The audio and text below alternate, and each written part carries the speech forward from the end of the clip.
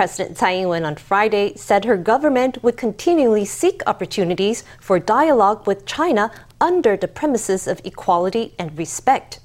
Speaking at a Lunar New Year party for China-based Taiwanese business people, Tsai said she hoped regular cross-strait exchanges would resume. Meanwhile, President-elect Lai Ching-te, who takes office in May, has also promised to continue with Tsai's line. However, these pleas will likely fall on deaf ears, as China has shown no signs of ceasing its military harassment. Every year, many China-based Taiwanese business people return to Taiwan to celebrate the coming of the new lunar year. Seeing that so many were in town, on Friday, Taiwan's semi-official negotiating agency for China, the Straits Exchange Foundation, held a gathering attended by more than 200 Taiwanese business people. It was a grand event. Aside from when they were cancelled during the COVID pandemic, President Tsai Ing-wen has attended these annual gatherings every year. This year was no exception. I know that everyone is very concerned about the development of cross-strait relations. Maintaining the status quo of peace in both the region and Taiwan Strait is not only a current international consensus, but also the responsibility of both sides of the Taiwan Strait. Under the premises of equality and dignity, we will continually and unceasingly seek possibilities of cross-strait dialogue, and we hope to gradually return to regular bilateral exchanges. For many years now, President Tsai has expressed her willingness to hold dialogue with China, but has received no response. Instead, Beijing has sent warplanes and warships in Taiwan's vicinity as a form of harassment. Reports even surfaced that some China-based Taiwanese business people had stayed away from Friday's event, owing to pressure from Chinese officials.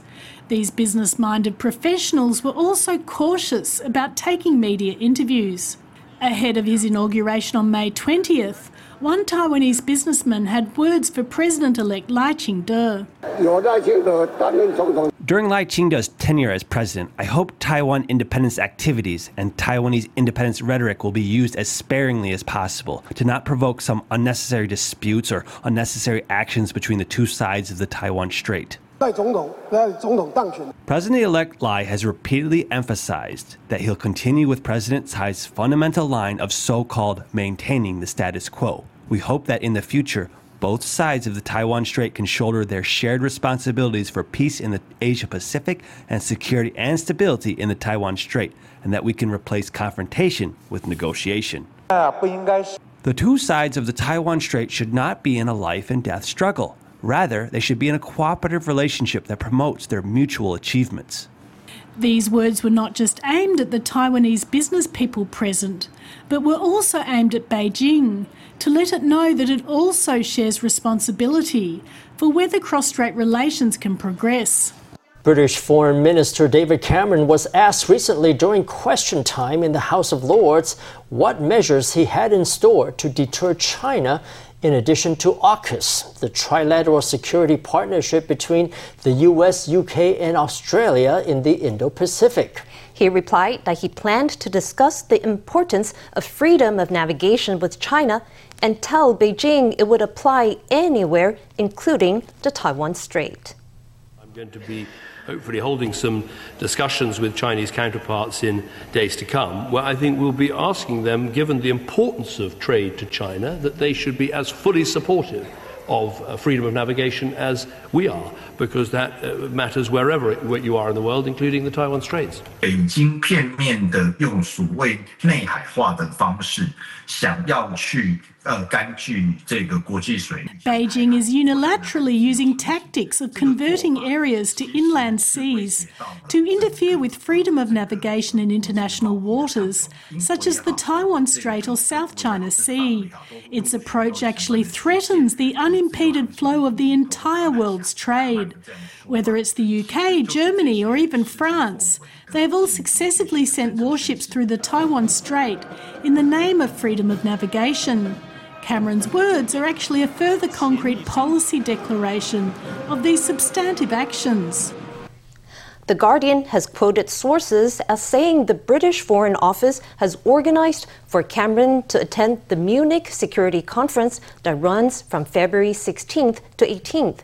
He's expected to meet with his Chinese counterpart Wang Yi there, where discussions on issues from Red Sea terrorism to the Taiwan Strait most probably will be unavoidable. With the election of Lai Ching-te of the DPP, China is increasing its diplomatic pressure on Taiwan and is encouraging Taiwanese ally Palau to sever diplomatic ties. A letter from Palau President Cyril Whips Jr. to an unnamed U.S. senator has surfaced on social media. In the letter, Whips writes, the PRC has already offered to fill every hotel room in our tourism-based private sector and more if more are built. Whips says China also offered his country $20 million a year in investment in a remote call center to be based in the Pacific Island nation. One DPP lawmaker thinks if China successfully lures Palau away, it will not only damage Taiwan's interests, but also those of the U.S. and Australia. In order to whittle away at Taiwan's formal allies, China is now trying to lure away Palau with economic sweeteners. A researcher with the Foundation for Defense of Democracies, an American think tank, has posted on social media a photograph of a letter written by Palau President Cyril Whips Jr. to an unnamed American senator. In the letter, Whips revealed that China was offering Palau sweeping economic deals, claiming Beijing said it would see to it that Palau's tourist hotels would be fully booked. Beijing also promised to invest $20 million annually in a remote call center. In exchange, Palau was required to sever formal diplomatic ties with Taiwan. The Chinese Communist Party uses these tactics of big spending to buy diplomatic allies. Economically, many Chinese people are suffering now, but their leadership continues to be big spenders and spend money like water to buy diplomacy. How can the Chinese people endure this? Compacts of Free Association, or COFA, a financial aid agreement between the U.S., Palau, Micronesia, and the Marshall Islands was renewed last year. But $7 billion in related funding is still struggling to find a path forward in the U.S. Congress. Whips warned that if this funding was not approved, China's strategy of offering economic inducements would succeed. The three island nations of Palau, Micronesia and the Marshall Islands stand on very important waterways that the US uses to project military and national power from Hawaii to Asia. China's deployments in the South Pacific plunder these American strategic arteries. This doesn't only influence Taiwan's relations with Palau, but also directly affects the core interests of the US and Australia in this region. The China threat is increasing rapidly, encroaching step by step on nations in the democratic camp in the Indo-Pacific region. Chinese leader Xi Jinping is painting a picture that his country is doing all right and that everything is full steam ahead. But information is leaking out of the insular nation that China's choice to isolate itself is scaring away foreigners and hurting its economy. The proof is in the pudding, with the country receiving a bottom of the pack democracy ranking from The Economist. 疫情防控平稳转段，我国经济持续回升向好。 During his first address to the nation since the Lunar New Year, Xi Jinping claimed that China's economy is coming back, but this sentiment was given a big thumbs down by English magazine The Economist. The most recent issue of The Economist pointed out that Xi's paranoia is causing China to become isolated and insular, as China's exchanges with other countries have dried up. Immigration statistics show that compared to pre-pandemic figures, there are 62 million fewer foreigners who have entered or left China. This is a 63% decline. In 2023, Xi spent just 13 days outside of his country. An analysis by a political scientist pointed out that in his third term, Xi is emphasizing social consciousness and security, which is affecting China's current overall situation. After the pandemic ended, he's enacted a lot of very extreme policies that have, in actuality, scared away many foreign companies and foreigners in general. because their counter-espionage law, basically, in essence, is tantamount to predetermining that any person who comes from a Western country is very likely to be helping their government gather intelligence. This is not a laughing matter. This law means that any time and anywhere you could be arrested by the Chinese government. So this essentially means people are putting themselves in danger. Xi Jinping's political power knows no bounds. Last year, he sacked many higher-ups in the military, as many leaders were removed from their posts. Classified as a dictatorship, China's totalitarian rule has resulted in the Economist Democracy Index placing the country at 148, which is near the bottom of the global rankings. There's a night-and-day difference compared to Taiwan, which earned first place in Asia and sits at 10th place in the world. The democratic island, alongside countries like Japan, South Korea, Australia, and New Zealand, earn the status of full democracy. In reality, China's internal situation is still an absolute mess. In the post-pandemic era, when countries around the world need to revitalise their economies, China is actually tightening the grip of its political authority in order to eliminate any political adversaries. A dissenting voice in their top brass just doesn't exist. According to Chen's insight, information is coming out of China that reveals its economy is in a slump and the unemployment rate is high. These issues are believed to be a result of Xi Jinping's refusal to change his self-isolating ways. To alleviate labor shortages in Taiwan, the government plans to bring in Indian migrant workers. On Friday, the Ministry of Labor announced that Taiwan and India had signed an MOU via a video conference discussing the introduction of Indian migrant workers. The MOU was signed by Taiwan's de facto ambassador in India and the head of the India-Taipei Association. The MOU clearly stipulates that Taiwan will determine the kinds of industries it plans to open up and numbers of Indians it wants, while the Indian side will be responsible for recruitment and training. However, the finer details, including required qualifications for Indian workers, are still being ironed out. The Ministry of Labor says the introduction of Indian migrant laborers in the future at first will be carried out on a small scale in a pilot program. It debunked reports that there could be as many as 100,000 Indian workers, saying these figures should not be believed. 3 years into Myanmar's military rule, the country's journalists are rebuilding newsrooms in exile and finding ways to keep sources safe, while accessing news about the conflict between the junta and the resistance movement. Democratic Voice of Burma, a news outlet that moved to Myanmar during civilian rule, had to flee the country in 2021. But today, it's still doing its job outside the country. Voice of America has the story. On the third anniversary of Myanmar's coup, the streets of the country's largest city, Yangon, are quiet, save for a military presence. Citizens are encouraged to stay inside for a silent protest. But in the country's north, a resistance movement is fighting back. The fighting has displaced millions of civilians, including journalists at Democratic Voice of Burma, or DVB. But from newsrooms outside of Myanmar, they keep reporting. Exile is not new for DVB, founded in 1992 in Norway under prior junta rule. The broadcaster moved to Myanmar during civilian rule, only to have to flee again in 2021. But experience hasn't made the job easier. It's harder, in fact, because we had to rebuild everything. With access to independent news restricted in Myanmar, DVB and other media now working from exile play a vital role. I think the media become crucial, countering fake news and also countering propaganda, telling the truth about the situation on the ground. To get news on the conflict, DVB relies on a large network of citizen journalists on the ground, without whom it says it is nearly impossible to get verified information. In Thai cities like Chiang Mai, some news outlets use exile as a shield. Frontier Myanmar's team takes on stories that are harder to cover inside the country, but nothing is guaranteed. We have all the security protocols, online, offline, and personal security protocols that we follow.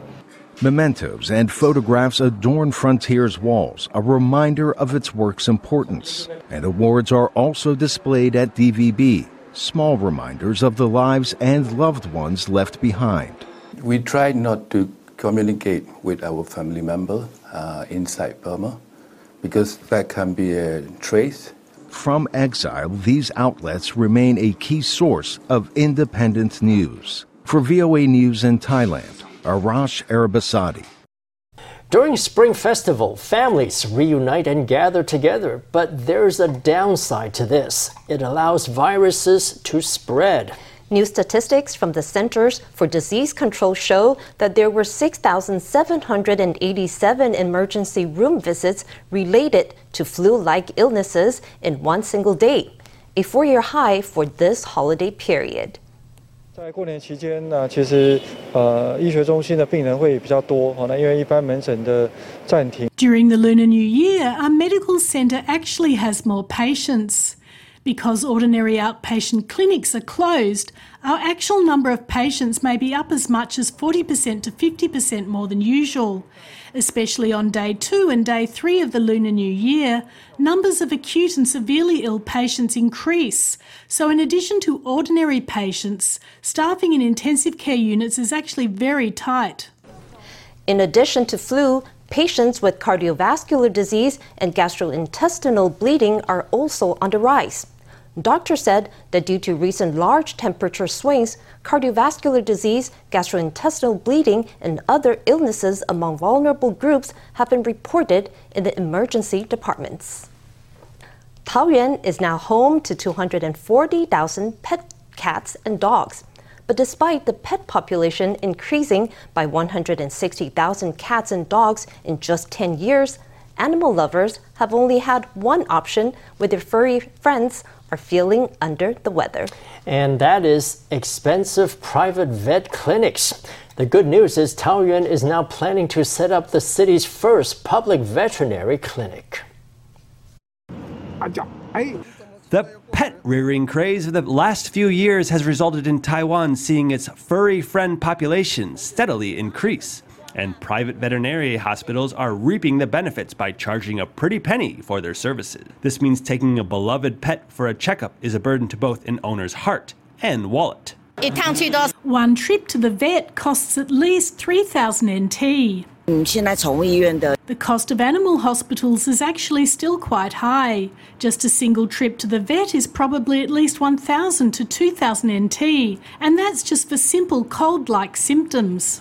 Despite the high costs, most pet parents are more than willing to spend a lot at the vet. Simply put, money doesn't seem to be a concern, as the number of people raising pets is increasing. In Taoyuan, there are currently 240,000 pet cats and dogs, which is 160,000 more than just 10 years ago.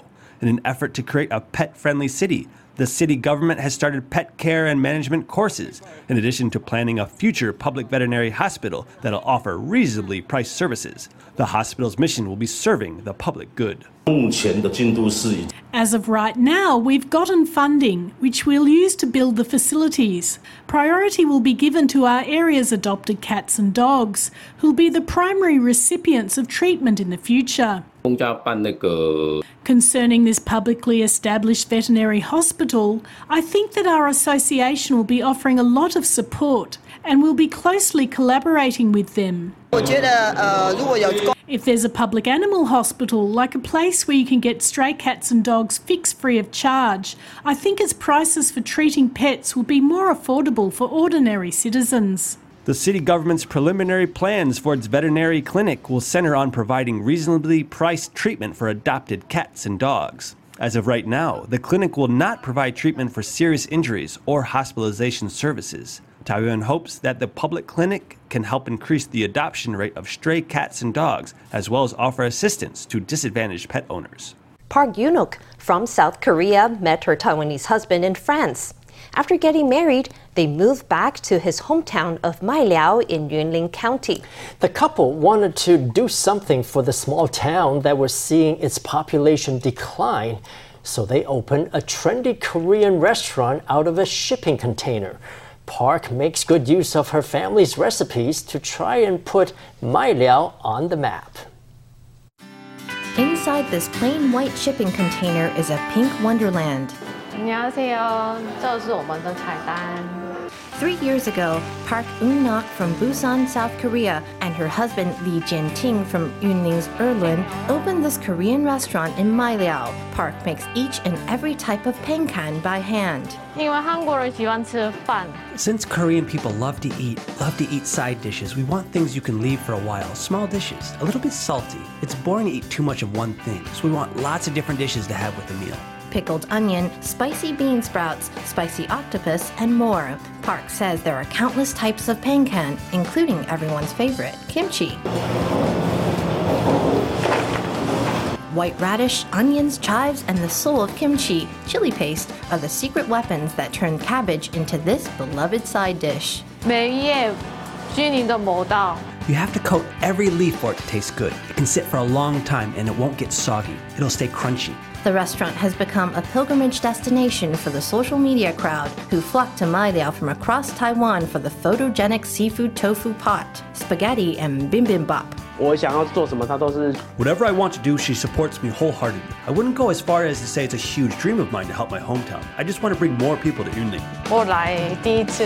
My first couple of days here, I cried myself to sleep. Do I really want to live here? There's nothing around but farmland. But I love him, so I helped. The power of love can compel people to adapt to any plight. Changing their home through food is this couple's dream. They hope to be joined by other young people, injecting life again into their small town.